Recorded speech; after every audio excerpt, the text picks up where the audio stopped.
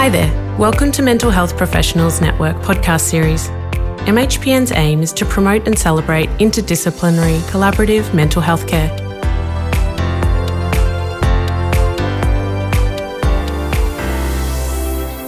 Welcome to this final episode of MHPN Presents, In Conversation With.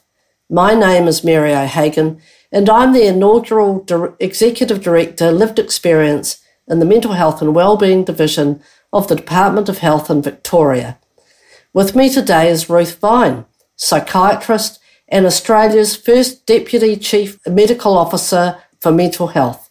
Hi Ruth, thanks for joining me. Hello Mary, it's lovely to be here again. Yes, and I look forward to our conversation today. Just to let you know, this is the final episode of the 5 episodes where we have been talking about issues of mutual interest from our respective lenses. My lens as lived experience advocate and yours, Ruth, as a psychiatrist. You know, I recognise that psychiatry and the mental health professionals and the mental health system can be helpful. I've also been interested over my career in exploring critiques of the mental health system and psychiatry. We've talked a lot about compulsory interventions and I think we've done them to death, so I'm keen to know your response to some of the other critiques that I've come across of psychiatry. And the first one is the tendency for psychiatry, because of the medical background, to have medicalised explanatory theories of mental illness. Now, the critique claims that there is no real evidence that genetics or biochemical imbalances have a major role in causation and that social determinants are more powerful. There's a consequential part of this critique is that it is kind of reductionist and renders powerful experiences as essentially meaningless. And this is something that I struggled with when I was using services and going through some incredibly powerful experiences, that I was told it was a biochemical imbalance. And I was left thinking, how do I explain these powerful experiences in terms of the story of my own life? And the other part of this critique is that it leads to a narrow range of interventions which can sometimes be harmful, can be ineffective, and even if they're effective, they're not enough to bring about a full personal recovery. And so the system has been geared to provide this narrow range of responses, but even at very best, people say, well, that was only 20% of my recovery, I needed other things as well. I just wanted to get your response to that critique. Mary, it is indeed a whole cluster of things. So I think the first thing is there are some illnesses or disorders for which there has long been found to have at least a genetic component. And you know, I'm talking here of way old studies about identical twins and others in relation to illnesses like schizophrenia, but also things like alcohol abuse and, you know, and bipolar affective disorder. So for some illnesses, there is a pretty strong evidence base around genetic components. Having said that, there is absolutely no doubt in my mind that there are also enormously potent forces that happen to do with a person's life experiences.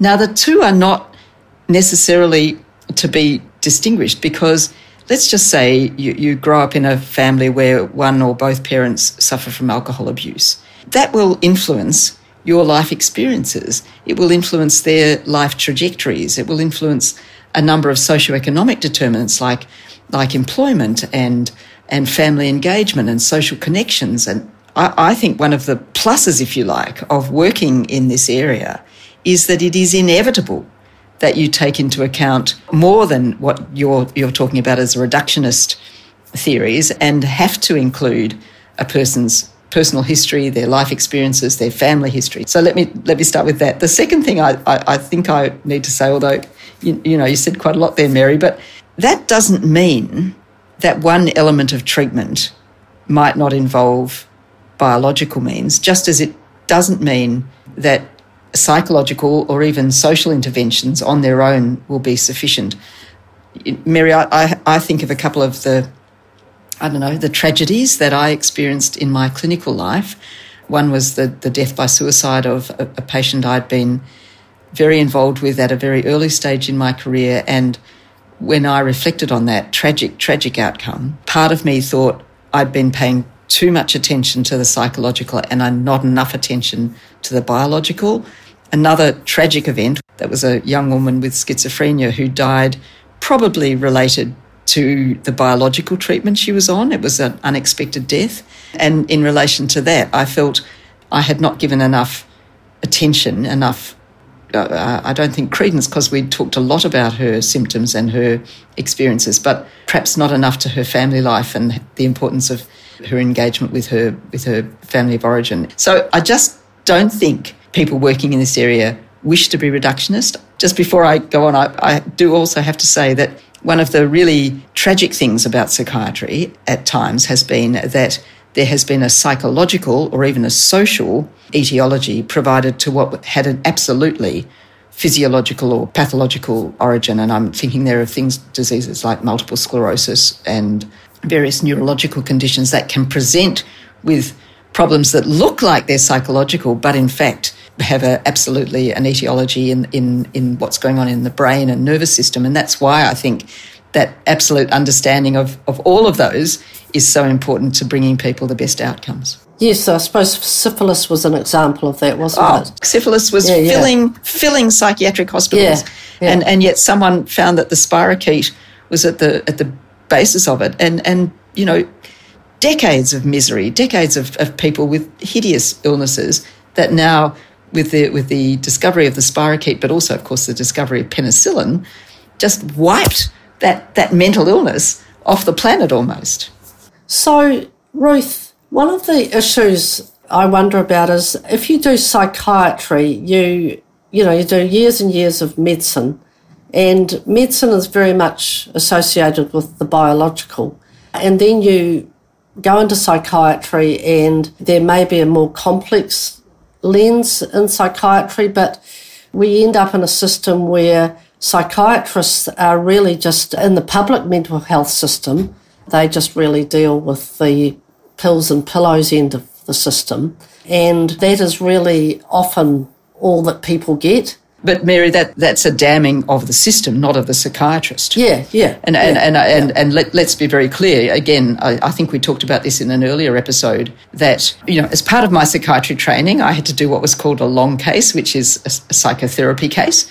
That was part of the deal. And I had to study Jung and all those wonderful people who had all those deep thoughts about how people behaved and why. So I think we do absolutely need to recognise that a system that, as you point out, is reductionist to the point of only giving people, and a very small number of people, I might add, you say pills and pillows, but a lot of people who might have needed inpatient care and the sort of support and opportunity to regroup couldn't get it because of not enough pillows.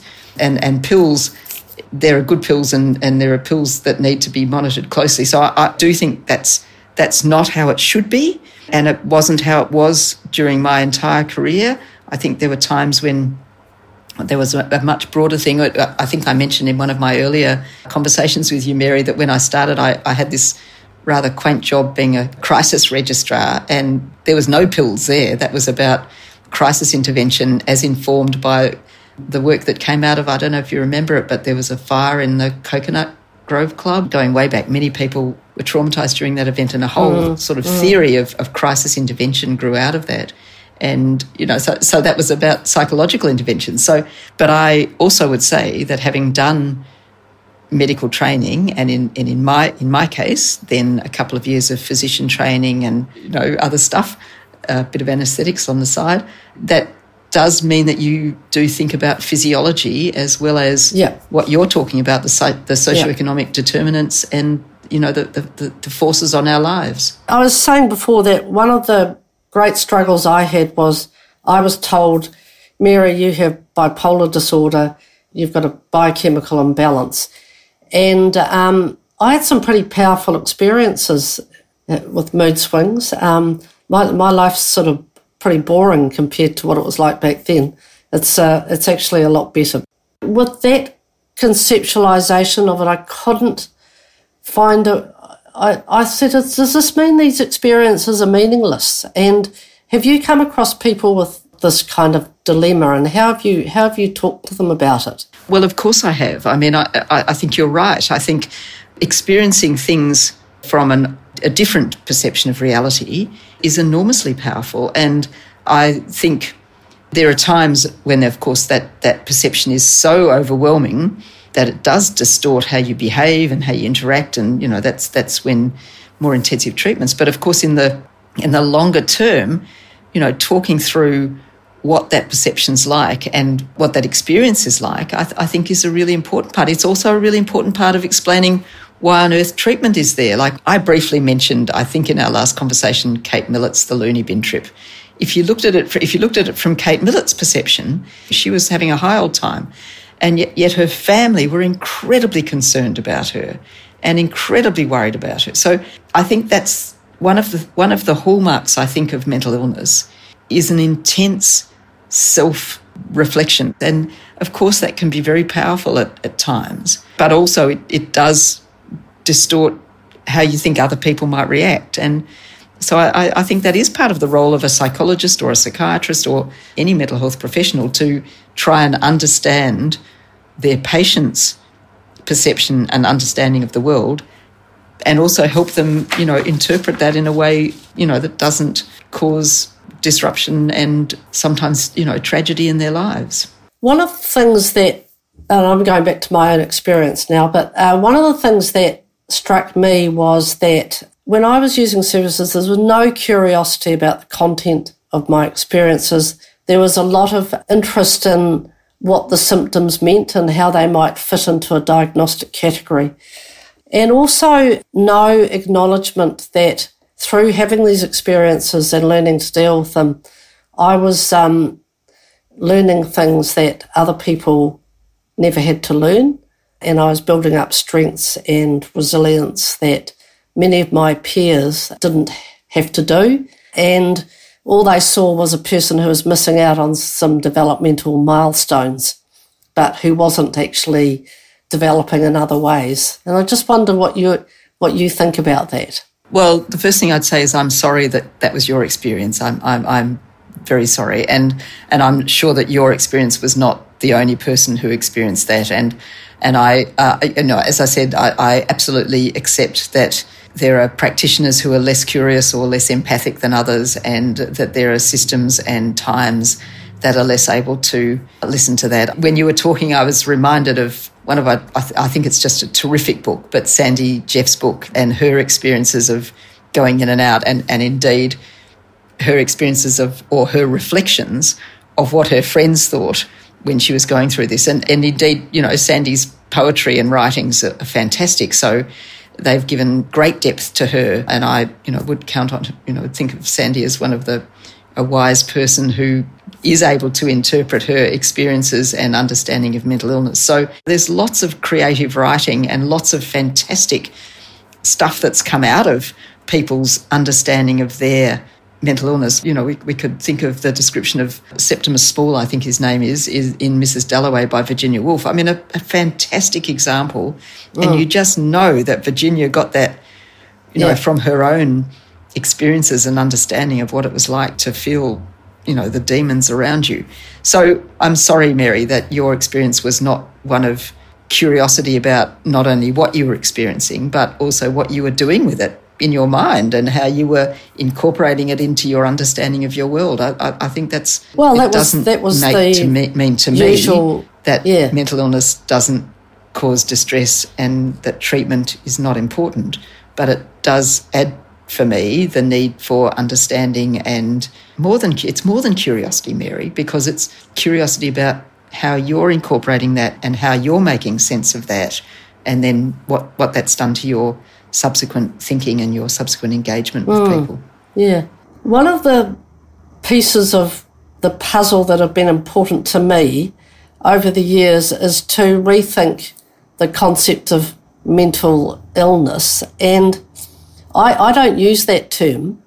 Now, I'm quite happy for other people who have had a diagnosis of mental illness to use that term, but one of the problems with that term, with that concept, is that it tends to increase stigma and discrimination if you call it mental illness, whereas if you call it something else like psychological distress, then it's not so othering, can be part of that whole cluster of experiences or severities that come under the banner of psychological distress.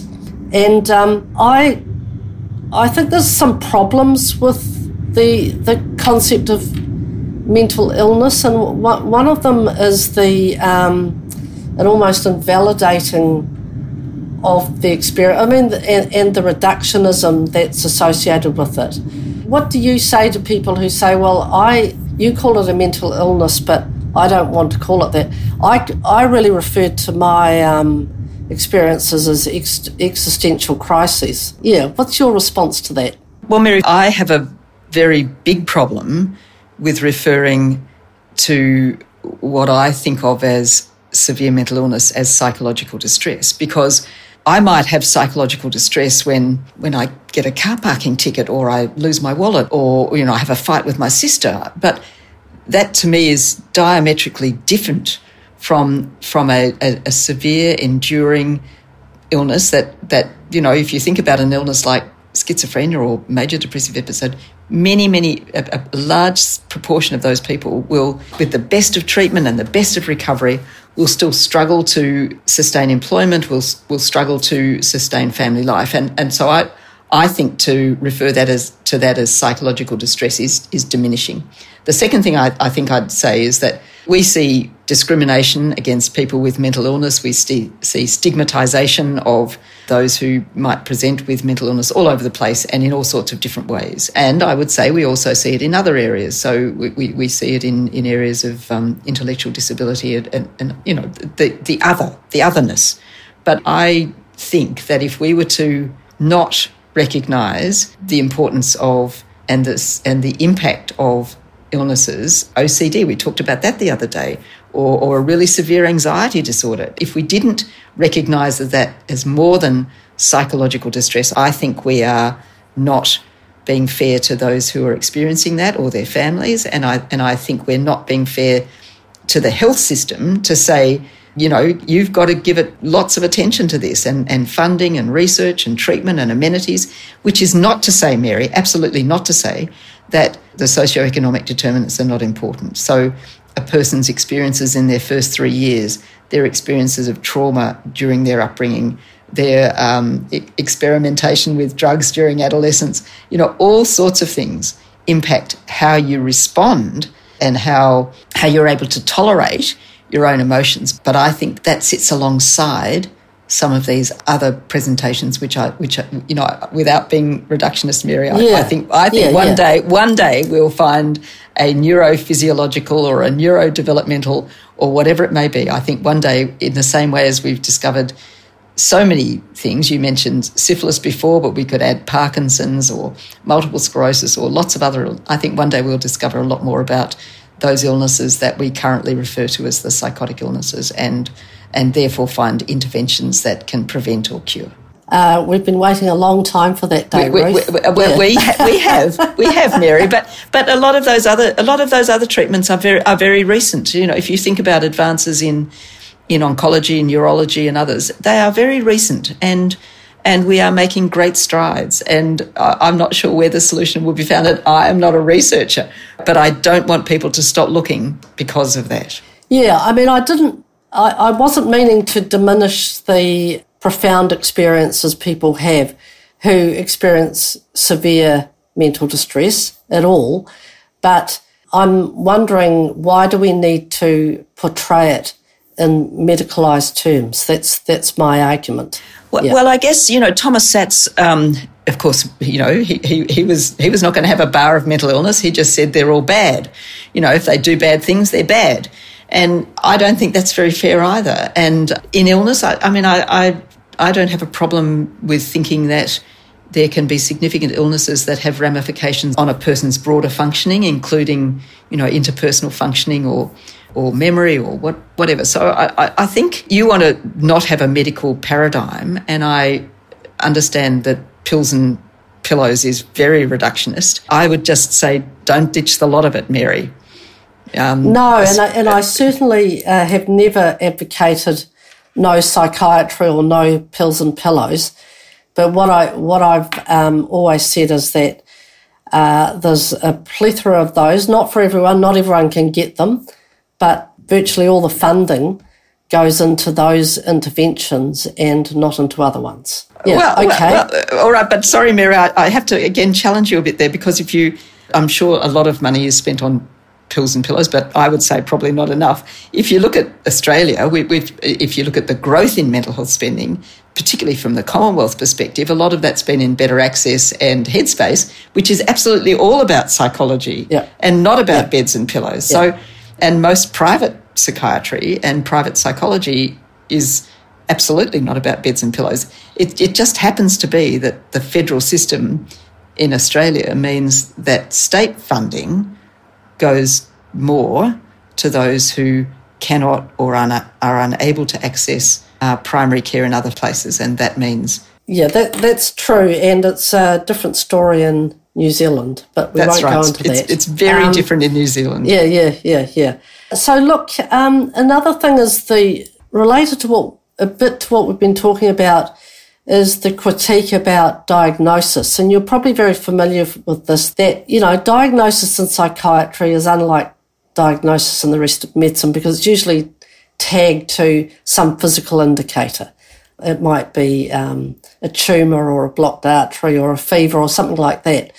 And, I've read critiques of the process of creating the diagnostic manual that have said, this is a political process. It's not a scientific one. So I just wonder what you think about that, because actually the diagnosis doesn't always lead to specific treatments either, because the drugs used in psychiatry, if you think about antipsychotics, there's more used on older people in rest homes than there are on people with psychosis. So I just wondered what your thoughts were about the process of diagnosis and how, in scientific terms, does it have validity or reliability, and really what does it lead to in the end anyway? Mary, I think that's a little unfair question when we're right at the end of our conversation, because you've opened up about 3 new seams. But so I'm going to have to be really... First thing I'm going to say is I'm no lover of DSM, but I think DSM and ICD have brought, to some extent, a degree of rigour and comparability, and people talking the same language is useful. So I'm not going to go into that.